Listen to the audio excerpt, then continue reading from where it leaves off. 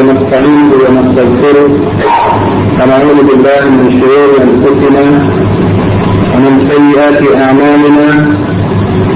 من يهده الله فلا مضل له ومن يضلل فلا هادي له. اشهد ان لا اله الا الله وحده لا شريك له واشهد ان محمدا عبده ورسوله. Glory and praise belongs to Allah. To praise Him, seek His assistance and forgiveness, and we seek refuge in Allah from the evil of ourselves and the evil consequences of our deeds.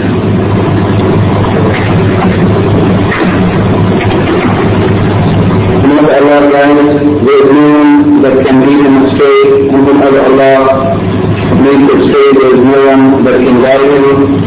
And bear witness that nothing deserves to be worshipped except Allah alone, the real and darkness, and bear witness that Muhammad sallallahu alayhi wa sallam is his slave and his messenger.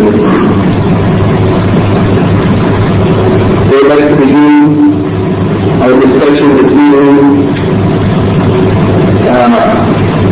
our 8th lecture from the book تيسير العلام شرح عمدة الأحكام.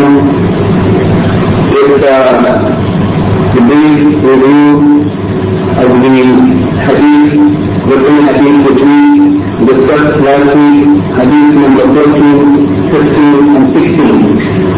Before we move to a new chapter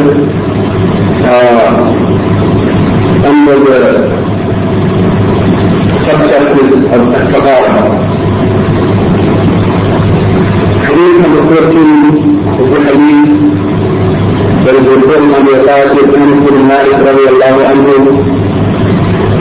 أنه قال: كان رسول الله صلى الله عليه وسلم يغسل الخلاء فأحمل أنا وغلام حجارة من ماء وعنبة أو عنبة يستنجي بالماء.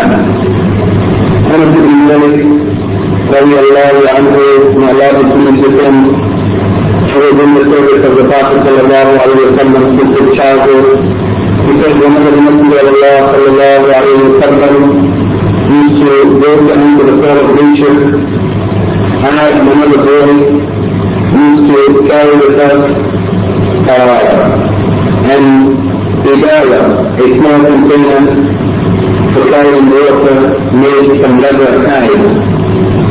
And this was for the purpose of making istinja with water. And also they used to carry with them a small spear-made stick.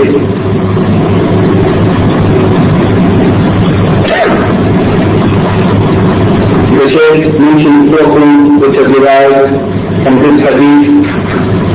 The first of them is the permissibility of using water alone when making istinja, or cleaning one's private part after entering the court of nature. The permissibility of using water alone. And this, using water alone, is better than using some or some solid substance, such as what is commonly used today, toilet paper, or something similar to that. Using water alone is better than using stone alone, because water is a better cleaner. And then the Shaykh says, what is better than that? The best is to combine the use of both water and some solid substance. And that the stone should be used first, or toilet paper, and after that it should be followed by the use of water, and this is the best way to have complete and perfect cleanliness. Imam Nawawi rahimahullah said that a group from amongst the earlier scholars and the later scholars have made agreement or consensus upon the fact that the best thing is to combine the use of both of these, water and stones, first using the stones and then water, in order to reduce the amount of najasa or uncleanliness and the possibility of that najasa coming in contact with one's hand. After that, follows the use of water. And then we also say that if anyone wanted to use only one of these 2 things, that either of them were permissible to be used alone, even if both of them were present. It's permissible to use any one of them. But if someone is only going to use one, then it's better to use the solid substance, it's better to use water than to use the stones. The second point he said, from this hadith we understand that a Muslim should prepare himself or herself when they have to enter the court of nature. They should prepare themselves with understanding in order to clean themselves so that they don't have to stand up and go and get something to complete the process of istinjab. Third, he said that the Muslim should be careful and take precautions or be concerned to protect oneself from the sight of people, because one looking at another person's aura is forbidden. And for this reason, the Prophet sallallahu alayhi wa sallam used to use that spear-headed stick, Amda or Amadata, and have it stuck or placed into the ground so that some piece of cloth or curtain could be made to protect them from the sight of those who might possibly pass by. And fourth, the permissibility of using young children for such service. That is, when someone has to answer the call of nature, there is no prohibition from taking the use or the service of young children for such a thing. The next hadith, hadith number 15, is the hadith of Abi Qatada al-Harithi ibn Rabi'i al-Ansari radiyallahu anhu, that the Prophet sallallahu alayhi wa sallam said, إِذَا شَرِبَ أَحَدُكُمْ فَلَا يَتَنَفَّسْ فِي الْإِنَاءِ. If any one of you drinks, then he shouldn't breathe into the container. وإذا أتى الخلاء فلا يمس ذكره بيمينه ولا يتمسح بيمينه. And if any one of you goes to answer the call of nature, then he should neither touch his private part nor clean himself after answering the call of nature with the use of the right hand. Should not use the right hand for either of these two things.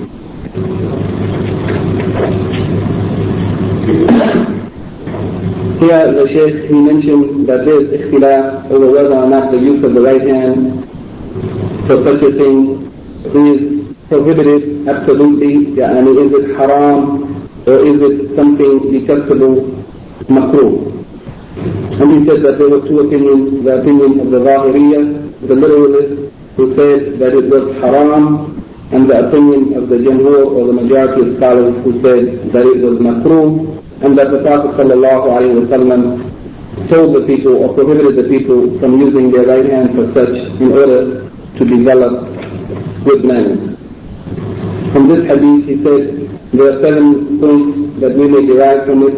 The first of them is that we are prohibited from using the right hand to touch the private part while one is in the process of relieving oneself or answering the call of nature.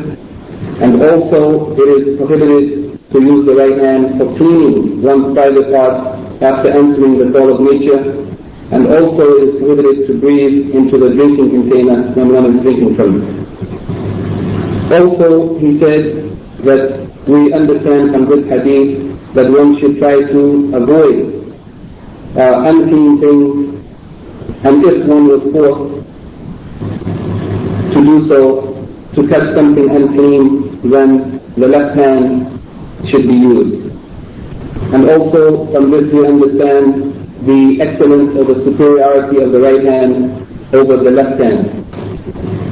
And also the general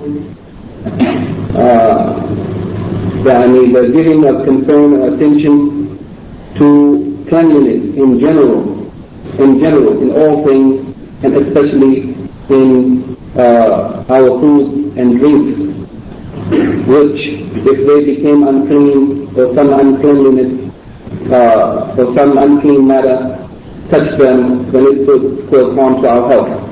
And finally he said, in this hadith we understand the exalted nature or the loftiness of the Islamic Sharia, the Islamic law, which has commanded us with everything that is beneficial and prohibited us from everything that is harmful.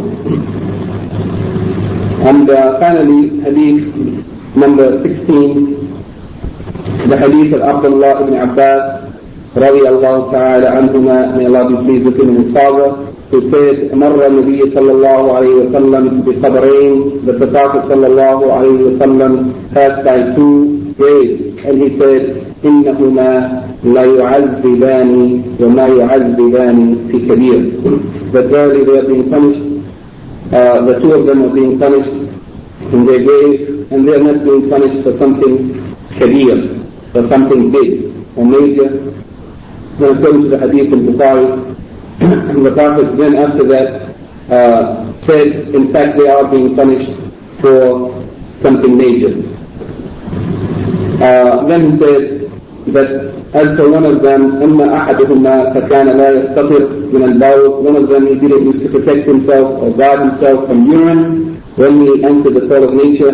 وأما الآخر فكان يمشي بالنميمة, and as for the other one, he used to go between the people carrying tales or the sayings of one person to another person, and from the second to a third person in order to cause trouble or problems between them. And this is an-namima, carrying tales between people in order to break the peace and to cause confusion, trouble or problems between them. Then he said, فأخذ جريدة رطبة فشقها بنصفين أو شقها نصفين. Then he took a palm leaf or stem and he split it in half. فغرز في كل قبر واحدة, and he stuck one of those halves of that stem in each one of the graves. Then the companions of the Prophet sallallahu alayhi wa sallam said to him, Ya Rasulullah, lima fa'alta hadha? They said, O Messenger of Allah, why have you done such? He said, لعله يخفف عنهما ما لم يلبسا, that perhaps this will lighten or reduce their punishment as long as it remains fresh or moist. From this hadith, the Shaykh says that there's difference of opinion amongst the scholars over the putting of a stem or leaf or branch or flower or something like this in the grave of a dead person in order to reduce the punishment of that person. And he said that there are two opinions. The first opinion is the opinion of those who said that it is mustahab to do such, and they based their opinion on the fact that the Prophet ﷺ did it, and therefore they understood that it is legislated in general for the Muslims. And they said that the reasoning for this, the lightening of the punishment, they understood that this was because that flower or leaf or branch, as long as it is fresh or moist, it continues to make tasbih, to say subhanallah, or to declare Allah being perfect and being free from any defect. And as long as that branch remains fresh making tasbih, then this would be, perhaps it would be a source of comfort or a cause of light in the grave of that dead person. The second opinion is the opinion of those scholars who said that this is not something legislated, because in order for us to say that we should do such, there should be a proof, a clear evidence for doing it. And they said that this hadith is not a proof that others should do it. It was a particular or special case of an individual. Its wisdom is not known to us, and the Prophet ﷺ never repeated this act upon the grave of any other person. Not only that, but even the companions of the Prophet ﷺ never repeated this action after the Prophet ﷺ. And the only thing that is recorded in reference to this is the fact that Burayda ibn al-Husayb, that he, radiallahu anhu, had advised or requested that such should be done for him, that something should be put upon his grave when he died. That's the essence of the discussion. And there was one last thing. They said, those who said that it's not legislated to do such, they said that in fact that everything praises Allah, as mentioned in the Quran, وَإِن مِّن شَيْءٍ إِلَّا يُسَبِّحُ بِحَمْدِهِ, that there is nothing except that it makes tasbih of Allah. So that this is not something particular or peculiar to the fresh branch to the exclusion of the branch that is not fresh. Everything in the creation is making tasbih of Allah. And finally they said, as did Al-Qadi Iyad, that the reason behind the Prophet's action of planting these half of branches in the grave of these two people is something of the affairs or the matters that is unknown, of those things that are unknown to us. And it is, as mentioned in the hadith, it was because of the punishment that was taking place in the graves of these two people. And this punishment in the grave is something that is not known to us. We are not able to know who is being punished in the grave, and therefore we cannot follow that practice of the Prophet sallallahu alaihi wasallam, not knowing where to place those branches or those leaves, etc., because that was something that was revealed to him by Allah, and it's not something that is revealed to us or known to us. From this hadith, the Shaykh mentioned 6 points. The first of them, the affirmation of punishment in the grave, and this is the madhab or the opinion of the majority of the Imam or the scholars of the Muslim Ummah. And the second one, that one who doesn't protect himself from najasat or unclean things, that this is a cause or reason for the punishment that takes place in the grave, and therefore it's obligatory on everyone to take precautions and to protect yourself from these unclean things. The third thing he said, that we find from this hadith, or we know from this hadith, the prohibition of an-namima, that is, someone going between the people carrying tales or information in order to cause disruption or confusion between them, and that this action of carrying tales between the people and namima is one of the causes of the punishment in the grave. Number 4, from this hadith, we also see the mercy or the compassion of the Prophet sallallahu alaihi wasallam for his companions, and his great concern to keep them far away from any harm coming to them. Number 5, from this hadith we also understand that one should cover the faults or the sins of others, as the Prophet sallallahu alaihi wasallam, and he covered those two people. He covered their faults by covering their identity. He didn't reveal to the others who they were. And number 6, from this hadith we also can understand from the words of the Prophet sallallahu alaihi wasallam, مَا يُعَذِّبَانِ فِي كَبِيرٍ, that they were not being punished for a sin which was, as he says here, كبير فرقه عليهما. It wasn't something that was big or difficult to avoid. It was something that they should have been able to avoid, as an-namima, and protecting oneself from the urine when one answers the call of nature is not something that's very difficult to avoid. Nonetheless, the punishment for these two actions is very great, and it is because of what they result in. An-namima causes disruption and confusion and splitting of the Muslim community, and the lack of concern to protect oneself from urine causes one's body or clothing to be soiled, and therefore spoils one's salat. That's the summary of the hadith that we took last week, and tonight inshallah we would like to talk about a different topic. It's also from Kitab Taharah, the book of purification, and it is the chapter entitled As-Siwak. The Shaykh says As-Siwak is pronounced with kasra, Siwak, and also is also known by miswak.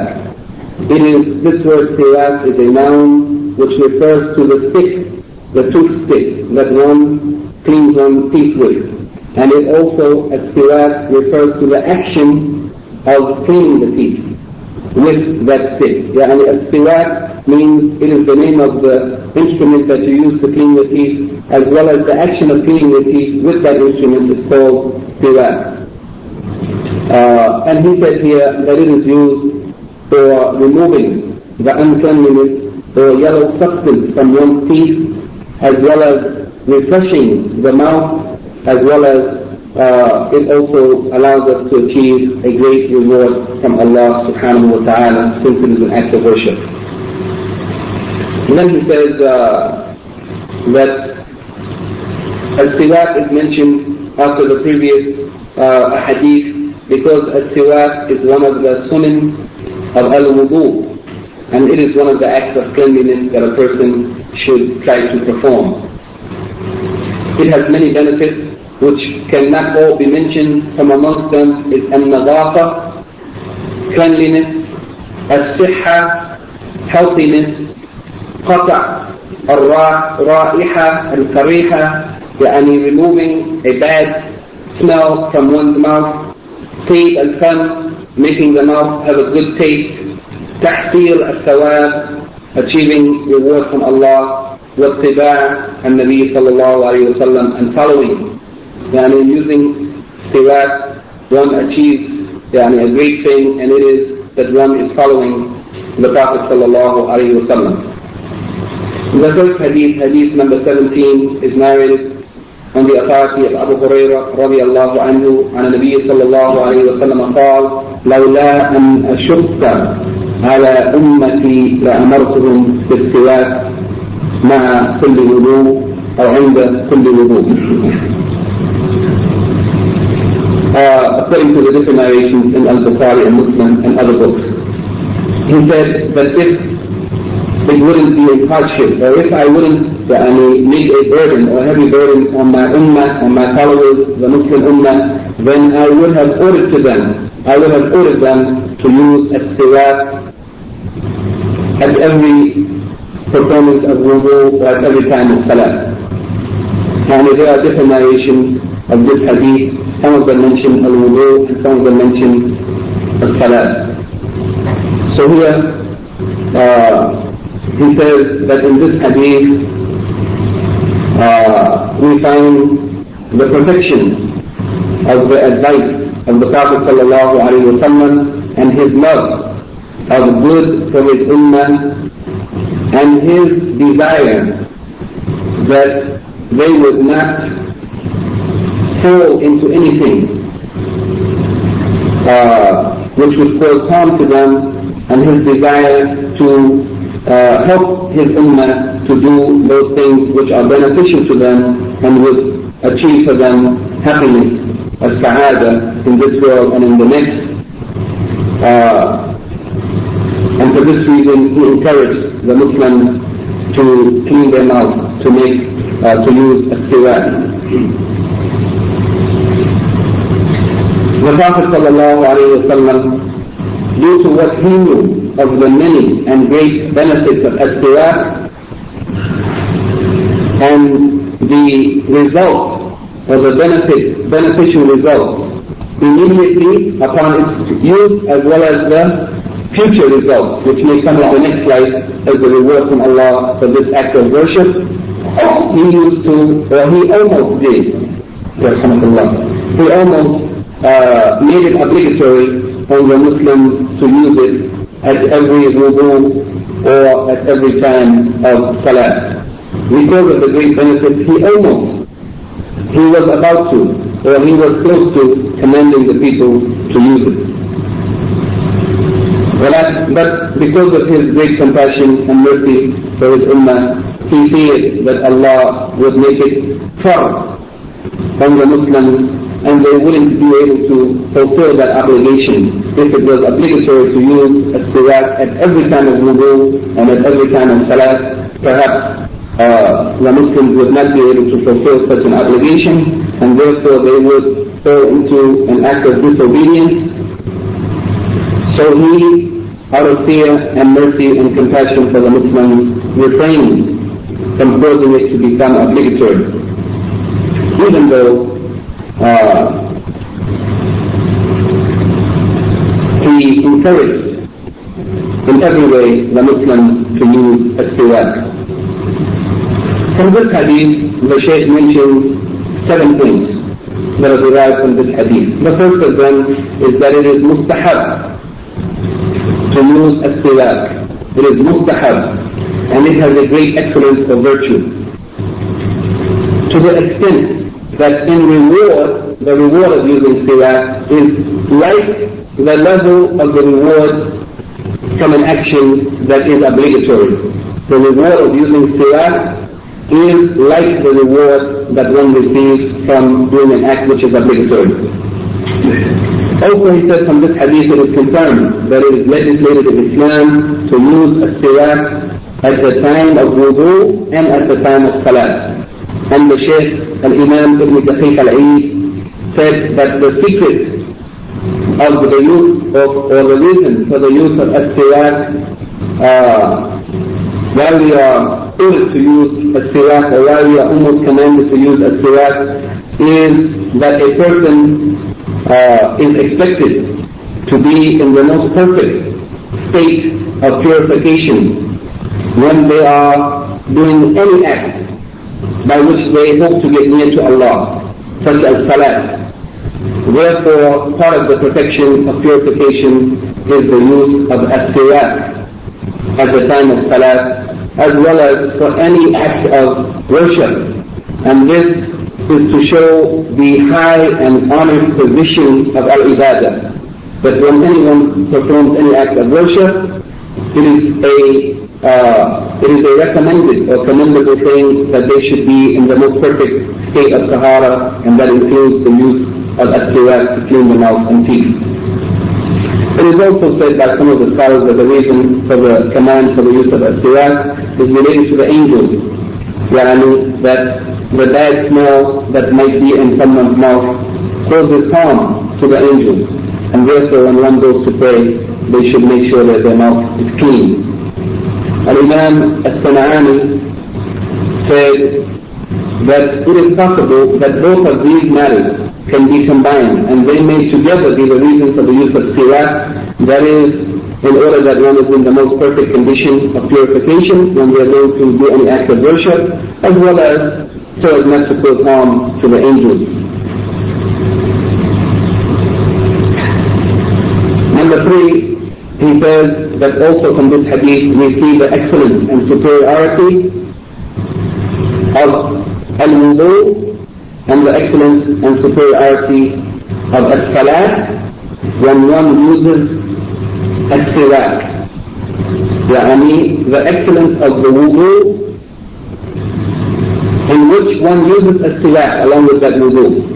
It is better than the wudu in which one doesn't use as-siwak. And the excellence of as-salat for which one has used as-siwak is better than the salat for which one did not use as-siwak. Also, that nothing from this hadith we understand that nothing prevented the Prophet ﷺ from ordering us or making it obligatory on us to use as-siwak, except he feared that it would be difficult and that it would be a hardship on the Muslims to fulfill such an obligation. If not for that, then he would have ordered us to do it. And number 5, we see in this hadith the perfection or completeness of the compassion of the Prophet ﷺ for his ummah and his fear for them. Number 6, in this hadith we understand that the Islamic law brings to us ease and not difficulty nor hardship. And the fact that the Prophet ﷺ didn't make it obligatory makes us to know that the Islamic law requires and wants for us ease and not difficulty. As Allah said in the Quran, that He didn't want difficulty. He wants ease for the people and not difficulty. And finally, He says that there is a qa'idah or a rule or a principle that's very important, which is derived from this hadith. And these qawa'id or these rules or principles that are being mentioned in the course of these lessons are very important that we make note of them, because these rules are applicable in general to our understanding of fiqh and the application of the Quran and Sunnah in our life. These principles are very important to understand so that we may apply them in general towards our understanding of Islam. The principle that he mentioned here is أن الزرع المفاسد مقدم على جلب المصالح. The meaning of this زرع المفاسد, that to push away or to repel any harm takes precedence over trying to achieve some good. If someone, for example, has the option between two choices, either to prevent some harm or to achieve some good, preventing harm has precedence. It is better than trying to achieve good. Yani to prevent the harm is better than doing the action from which you might achieve some good. And how do we understand that? That the Prophet ﷺ did not command us to use siwak or miswak. He did not command us to use it in order to prevent some harm coming to the Muslim Ummah if it was obligatory and they did not fulfill the obligation when harm would come to them. So they would have fallen into disobedience to Allah. So even though the use of siwak brings so much good, but rather than to order the people to use it to get that good, he gave precedence to preventing the harm that might come over the possibility of the good that they would get from using it. Okay, we may use it, but he didn't make it obligatory for fear of the harm that may come. The Shaykh says that this qa'idah is a qa'idah umumiyya nafi'a jiddan. It is a general principle of great benefit. A general principle not only applicable to this case, but it can be applied to the Islamic law in general. And it has great benefit. Understanding this principle. To avoid harm is better for you than to fall or than to try to achieve some good. When you try to achieve it, perhaps harm will come to you. Then avoid the harm. That's better for you, to avoid the harm, even if it means that you will lose some possible good.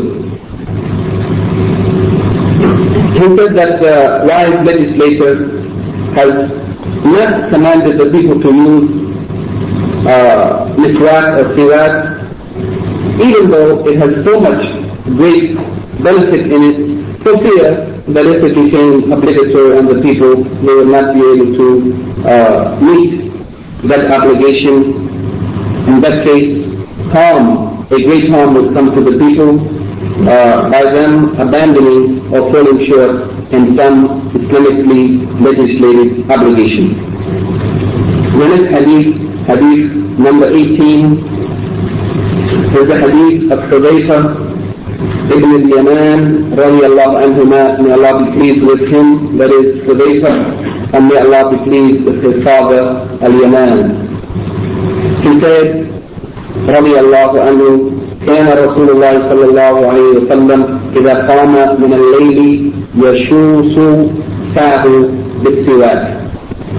Hudayfa said رضي الله عنه that whenever the Prophet صلى الله عليه وسلم used to wake up in the night, he used to clean his mouth by using a siwak.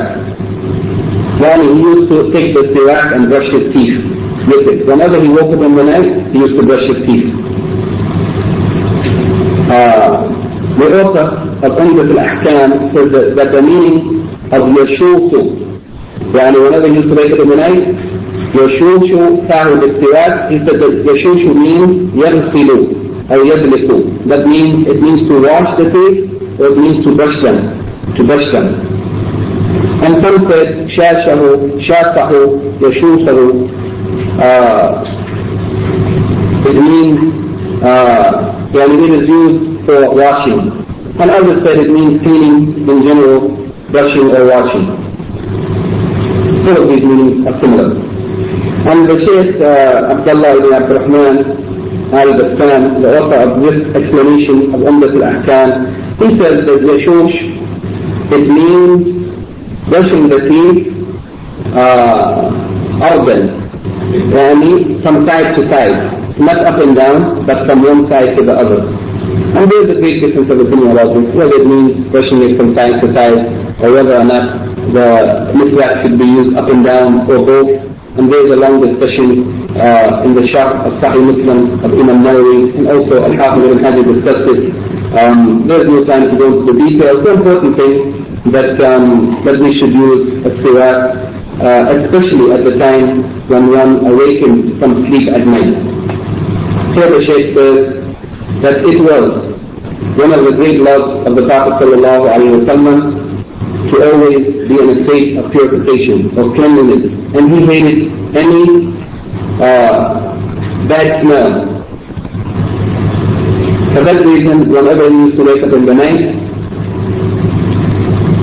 especially and when the night was very long, and it is at that time that perhaps the smell of one's mouth may change during the course of the sleep during a long night. So whenever the Prophet ﷺ used to wake up in the night, he used to brush his teeth by using a siwak in order to remove that smell, and also the wishes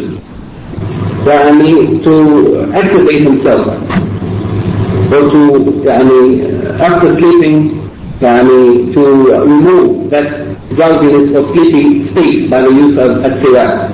And this is one of the special characteristics of as-siwak, that it makes one attentive and activates one, even if they were sleepy or drowsy. From this hadith, the Shaykh mentions 3 points. The first of them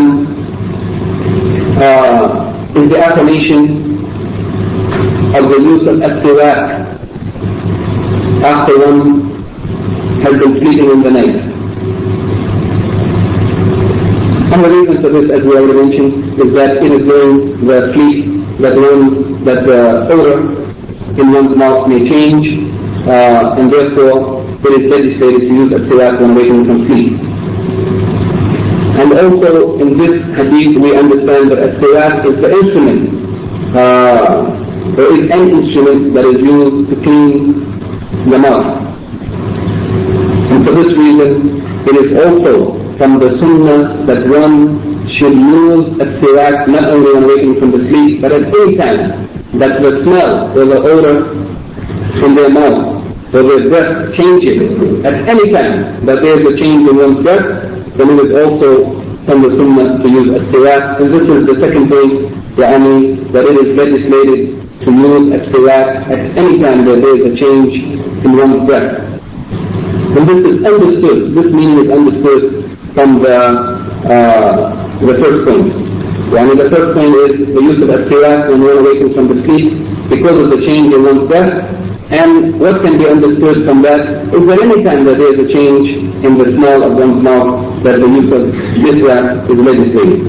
And the third and final point from this hadith, he says that we understand from this hadith that an-nadafa or cleanliness in general, in all of our affairs, is legislated in Islam. And it is from the sunnah of the Prophet ﷺ, general cleanliness, and it is one of the noble or lofty manners in general for people. Cleanliness is something that is a noble or lofty characteristic of the human being. Hadith number 19 is the hadith that is reported in Al-Bukhari, a little different than the way it came in the book, so I prefer to read the narration from Al-Bukhari directly, although the meaning is the same, but the word is slightly different. In the Sahih of Al-Bukhari, it was narrated on the authority of Aisha radiallahu anha. She said, دخل عبد الرحمن ابن أبي بكر ومعه سواك يستن به. That Abd al-Rahman, the son of Abu Bakr as-Siddiq radiallahu anhuma, he entered the place of the Prophet sallallahu alayhi wa sallam, and there was a siwak that he was brushing his teeth with. فنظر إليه رسول الله صلى الله عليه وسلم. The Prophet صلى الله عليه وسلم began to look at him. And this actually took place at the time when the Prophet صلى الله عليه وسلم was on his deathbed. Just before he passed away. He was laying in the bed at that time in the arms of Aisha radiallahu anha, and when her brother Abdurrahman entered using that miswak or siwak, the Prophet sallallahu alayhi wa sallam on his deathbed began to stare at him. Aisha radiallahu anha said, فَقُلْتُ لَهُ أَعْتِي هَذَا السِّوَاكِ يَا عَبْدَ الرَّحْمَنِ. She said to her brother, give me that miswak or that siwak, O Abdurrahman. فَأَعْطَانِيهِ, then he gave it to me. فَقَسَمْتُهُ, then I divided it up into two pieces. ثُمَّ مَغَضْتُهُ فَأَعْطَيْتُهُ رسول الله صلى الله عليه وسلم فاستنى به وهو مستند إلى صدره. She said, I told Abdurrahman, oh Abdurrahman, give me that siwak, and he gave it to me. And after he gave it to me, I divided it or split it into two pieces. I chose one of those two pieces and gave it to the Messenger of Allah sallallahu alayhi wa sallam. Then he cleaned his feet with it, and at that time he was resting against my chest. In the narration, or in another narration of this hadith, she said, فَرَأَيْتُهُ يَنْظُرُ إِلَيْهِ, I saw him looking at Abdurrahman using that miswak or siwak. فَأَرَقْتُ أَنَّهُ يُحِبُّ السِّوَاكِ, and I knew from that he loved to use a siwak. فَقُلْتُ أَأَخُذُهُ لَكَ, shall I take it for you? فَأَشَارَ بِرَأْسِهِ النَّعَمْ, then the Prophet ﷺ indicated by nodding his head. He was about to die. He only could move his head and he indicated, Na'am, yes, get it for me. So she took it and she prepared it for his use. And he brushed his teeth with it. According to the narration here in Umdat al-Ahkam, it says, after she gave it to the Prophet sallallahu alayhi wa sallam, فَاسْتَنَّ بِهِ, and he brushed his teeth with it, she said, فَمَا رَأَيْتُ رَسُولَ اللَّهِ صلى الله عليه وسلم استنى استناما أحسن منه. She said, I never saw the Prophet ﷺ use a siwak, brush his teeth with siwak, better than he brushed his teeth on that occasion. فما عدا أن فرغ رسول الله صلى الله عليه وسلم, and as soon as he finished brushing his teeth, رفع يده, he raised his hand, أو إصبعه, or his finger, ثم قال في الرفيق الأعلى في الرفيق الأعلى في الرفيق الأعلى. He said three times الرفيق الأعلى, يعني he was ready to return to الرفيق الأعلى. ثم قضي عليه, then the soul was taken from him. And the Shaykh mentions here that الرفيق الأعلى is in reference to what has been mentioned in the Quran, يعني of those four groups of people, the prophets, the martyrs, the righteous, and the truthful. Here the Shaykh says, the meaning of this hadith here, Aisha radiallahu anha mentions to us this occasion or this incident, which makes clear to us to what extent the Prophet sallallahu alayhi wa sallam loved to use a siwak, and how he was so attached to it.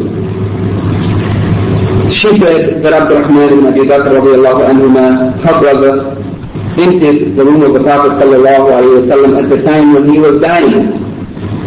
And Abdurrahman had with him a fresh siwak, a fresh toothpick with which he was brushing his teeth.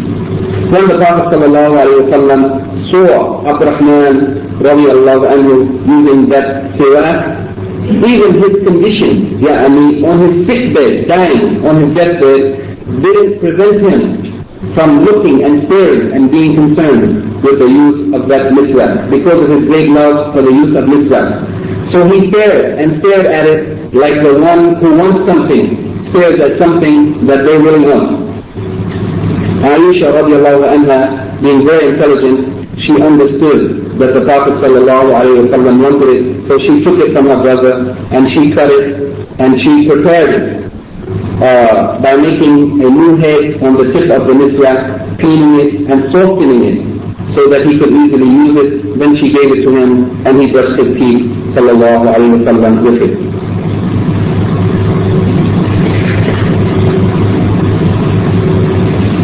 Then when he finished cleaning his teeth, brushing his teeth with that siwak, he raised his finger, indicating the tawheed of Allah, and that he had chosen to leave from this world and return to his Lord to be amongst those who pass before him of the prophets and the righteous and the truthful and the martyrs, sallallahu alayhi wa sallam. From this hadith he mentions 5 things. The first of them is the use of as-siwak that is fresh siwak. Sometimes we use the miswak which is old, and the benefit of the old miswak is not like the fresh miswak. It is different in its effect in cleaning the teeth and freshening the mouth, and the the medical benefits that one gets from miswak. In any case, even the use of miswak that's not fresh, it is a sunnah of the Prophet ﷺ to clean one's teeth with it, and there is a reward with Allah in any case. But here we understand the great benefit of the fresh siwak. Also, preparing the miswak for use. Aisha radiallahu anha prepared it for the Prophet ﷺ by making a new head on the end of the miswak. As you, when you use it for some time, you may clip the head and make a new one by peeling the skin with your fingers if it is fresh, or if it is not fresh, maybe you may need something else, maybe a knife or something. But preparing the new head and then tuning it or softening it and preparing it for use. But this is also understood from that hadith. Also from this hadith we understand that one may use someone else's siwak after cleaning it and preparing it for use. You may take the siwak from someone and use it also. And number 4, that one may respond or do something based on what one understands min al-ishara wal-dalala. Al-ishara wal-dalala means when someone requests from you or orders you or asks you to do something without speaking, but by ishara or dalala means by signaling or pointing or some other kind of indication, as the Prophet ﷺ indicated that he wanted the miswak. In the first case by staring at it, and in the second case, according to one narration of the hadith, when Aisha radiallahu anha asked him, shall I take it for you? And he only nodded with his head. So from this also we may understand al-rafiq al-a'la. These are those who are pointed to in Surah Al-Nisa in the saying of Allah Ta'ala, الَّذِينَ أَنْعَمَ اللَّهُ عَلَيْهِمْ من النبيين والصديقين والشهداء والصالحين. That is, those who Allah has granted His blessings or His favors, His ni'mah to them from amongst النبيين, the prophets, والصديقين, the truthful, والشهداء, the martyrs, والصالحين, the righteous. Al-Rafiq al-A'la, though it appears to be in the singular, is actually plural, and it doesn't actually refer to Allah subhanahu wa ta'ala, but it refers to those whom Allah has given His favor to, the prophets, the martyrs, the righteous, and the truthful. And the last hadith, hadith number 20, is the hadith of Abu Musa al-Ash'ari, or as it came in the Sahih al-Muslim, or in the Sahih al-Bukhari, exactly, it was narrated on the authority of Abi Burdata and Abihi, the son of Abu Musa al-Ash'ari, narrated from his father, radiyallahu anhu, that he said, أتيت النبي صلى الله عليه وسلم فوجدته كالسن بالسواك في يده يقول والسواك فيه كأنه يتحور. يعني Abu Musa al-Ash'ari, or his son, said he heard his father Abu Musa radiallahu anhu saying that I came to the Prophet sallallahu alayhi wa sallam وهو يستاق بالسواك أو هو ووجدته يستن بالسواك بيده. I found him cleaning his mouth or brushing his teeth with a siwak or miswak that was in his hand, and he was saying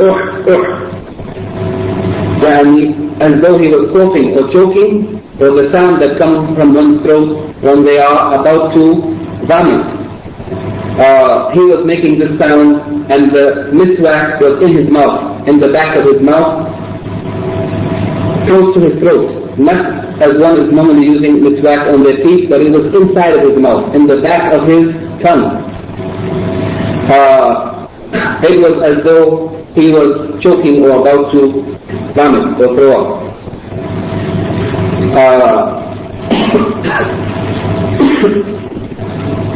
In the narration of Imam Muslim, he said, قال وطرفوا السواك على لسانه, يعني the end of the siwak was on his tongue, on the back of his tongue, as Al-Hafiz ibn Hajar al-Asqalani mentioned. The end, the tip of the miswak was on his tongue, not on his teeth, at that point when he saw him using the miswak. So the Shaykh briefly mentioned that Abu Musa al-Ash'ari radiallahu anhu mentioned that he came to the Prophet sallallahu alayhi wa sallam while he was cleaning his teeth with siwak, or with a fresh siwak, because the fresh siwak is more perfect in its ability to clean. And he had placed the siwak on his tongue. وَبَالَغَ فِي التَّسَوُّقِ,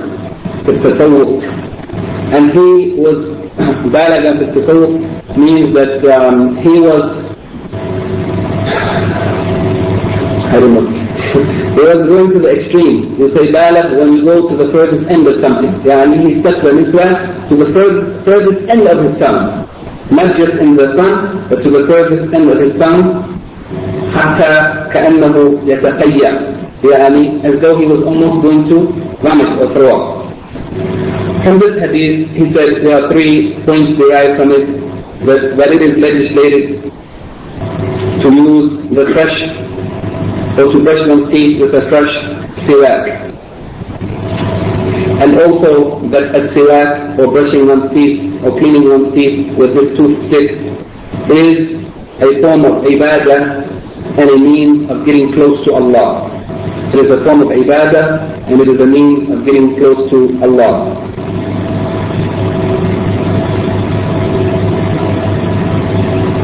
There is a hadith in this meaning which I can't recall right now.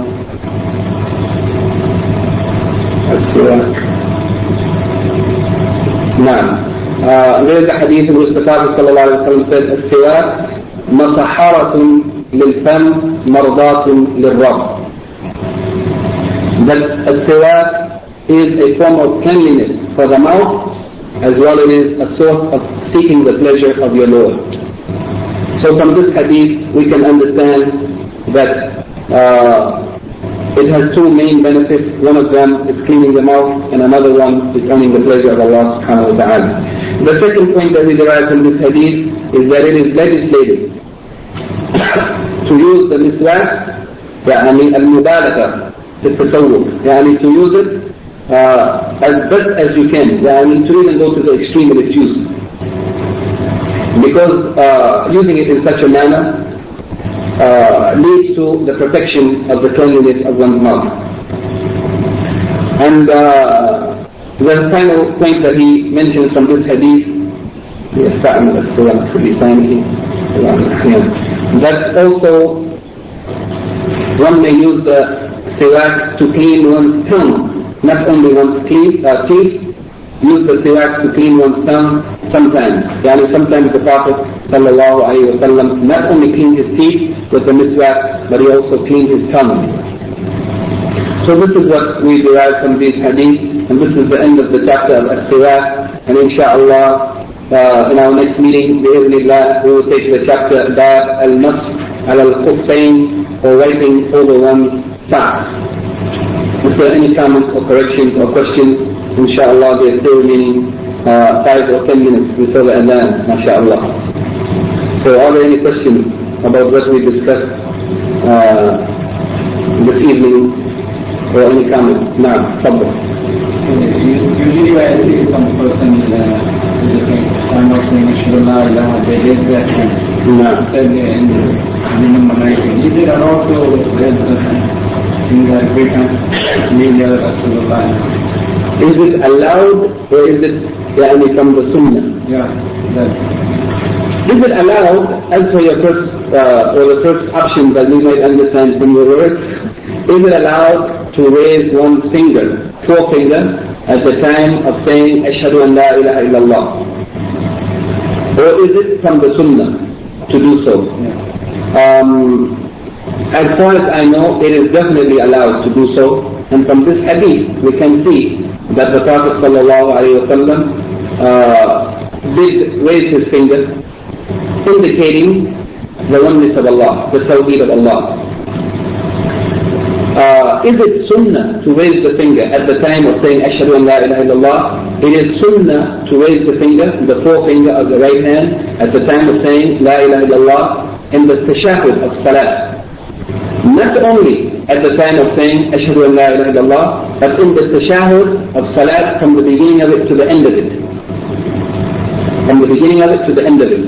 As for the raising of the finger only at the time of saying La ilaha illallah in the tashahhud, this is not the practice of the Prophet ﷺ, to only raise the finger at the time of saying La ilaha illallah.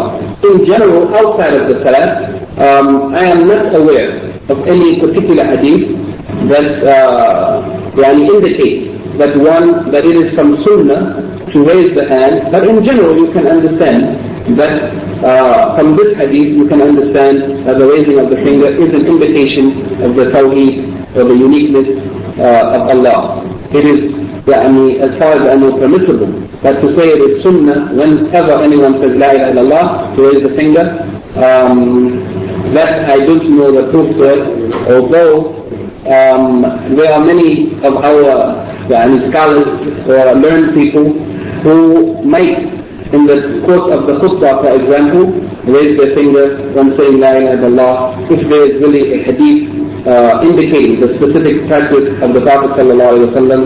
At this time I don't recall such. If there is such a hadith, I don't recall. No, I am really worried about if it is not a bid'ah or if it is a bid'ah. I am worried about that. Well, we should find a proof for it if anyone does it all the time. To do it at some time or another, I think there is no harm in such. As the Prophet ﷺ raised his finger to indicate the tawheed of Allah. To say to do it all the time is what needs a proof. That should be confirmed by some proof. And Allah knows that. I don't know. You know that the finger is not available in some parts. So the question is, can toothbrush in the and then it's available, which is more preferable? Now, the question is, since we know that siwak is not available in some parts of the world, is it permissible to use toothbrush, regular normal toothbrush, in the place of siwak? And if so, which one is preferable? If both are available, which one is preferable? For sure, siwak is not available in every place in the world. But it's available, perhaps not available in that it's growing there, but it's available. We can get it from other places. Alhamdulillah, in the world today everything is closed. We should make the effort to get it. If it's not available, if it's not growing where we are living, then we should try to get it. It's good. If it's not available, for sure, you may brush your teeth with a toothbrush, you may brush it with your finger, you may brush it with whatever is available for you to brush it with. No problem, it's permissible. If both of them are available, is it preferable to use the miswak? For sure it's preferable. It's preferable first because the Prophet ﷺ used it. It's only to follow him. One of the benefits of al-siwak is al-ittiba', following the Prophet ﷺ what he did. Secondly, it's preferable because it is more beneficial in cleaning the mouth and more complete in protecting the mouth from certain germs and diseases of the mouth, as has been proven by non-Muslim doctors today.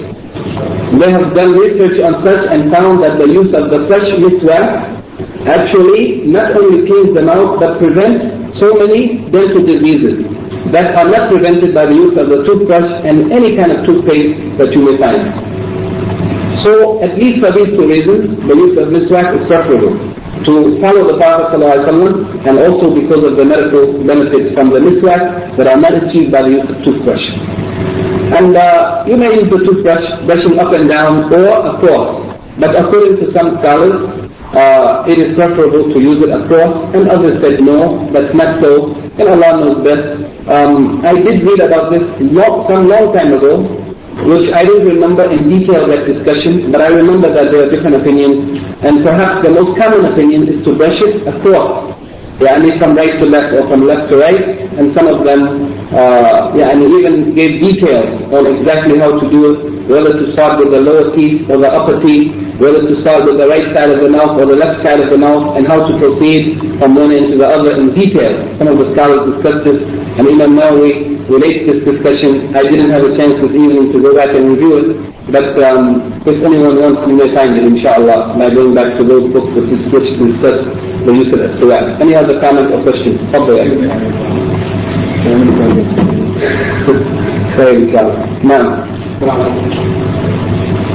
All the questions of the ladies, Allah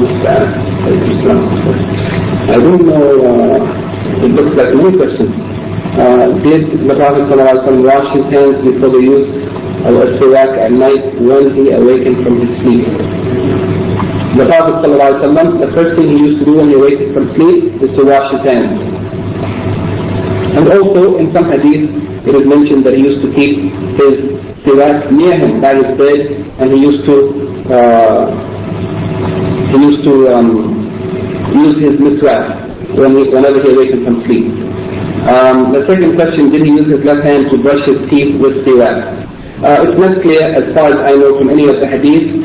Did the Prophet ﷺ use his left hand or his right hand? Although some of the scholars said that it is mustahab, not obligatory, but some scholars said that it is mustahab to use the left hand to hold the siwak. And this is the opinion of Imam Ahmed, rahimahullah, and he said that it is mustahab to use the left hand because as-siwak is a means of purification or cleaning and cleanliness from one's mouth, and in general the left hand is used to remove uncleanliness or any unclean thing, as we do in istinja and so on.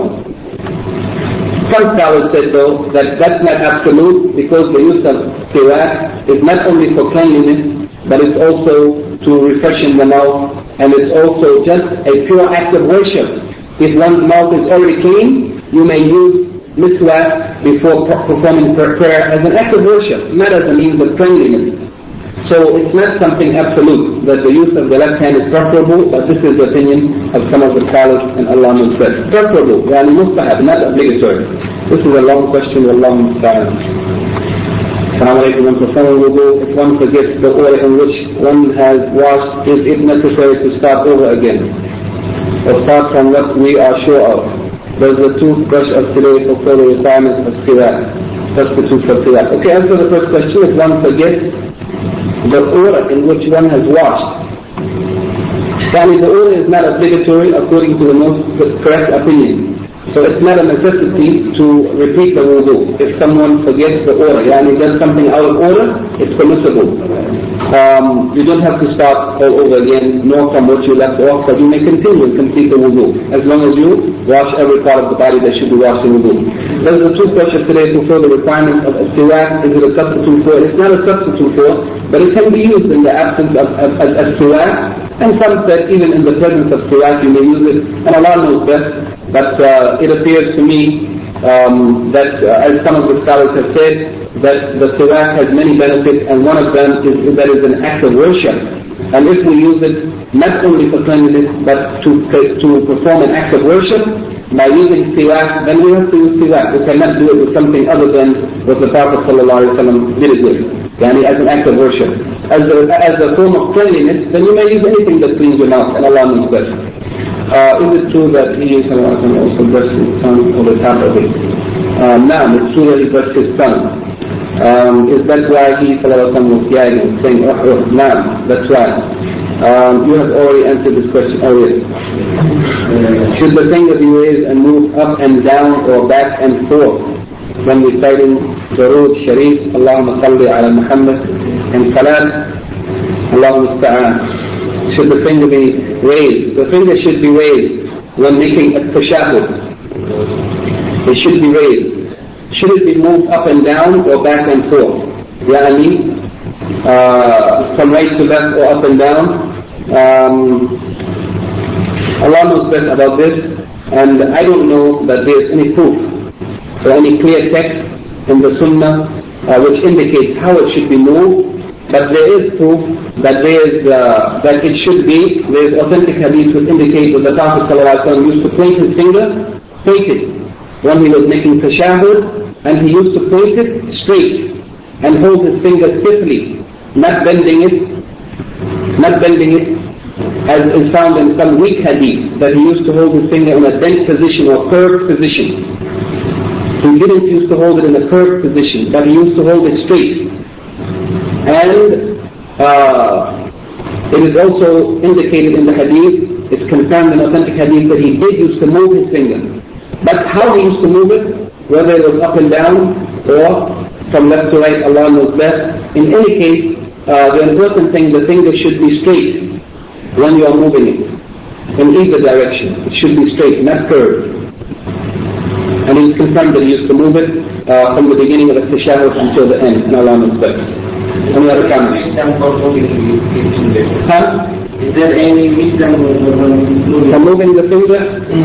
I don't know if there is wisdom for moving the finger, but there is hadith in which the Prophet ﷺ indicated that this is ashaddu ala shaitan, that this is more difficult on the shaitan, or more harmful to him, the pointing of the finger in tashahhud, than a piece of iron or steel. Whether or not that includes the moving of the finger or only the pointing of the finger, Allah knows best. But as I remember the hadith, it seemed as though he was indicating the pointing of the finger. And while he was pointing, he used to move it. So you can take them together. And Allah knows best. Now, some people, when they're using the swap from side to side, they put it in their eyes to rather than they will. Someone, when they are using the flat, moving it from side to side, with the intention in the heart of La ilaha illallah, I don't know of anything like this. I don't know. Really. Whoever said such, we can ask them. It's better. It's better that we ask them than to deny it without knowing if they have some proof. I never heard such, and I didn't read it anywhere. Perhaps they have some proof for it, although I doubt it. It is not advisable to do such unless there is some proof for it, because any act of worship is not beneficial, and in fact it may be harmful to us unless it is based on the law of Allah, something from the Quran or from the Sunnah of the Prophet ﷺ. We don't have the right to do any act of worship or have any intention to seek the pleasure of Allah in anything that we do unless we first know that that act is legislated, and we should do it as it is legislated by the Prophet ﷺ.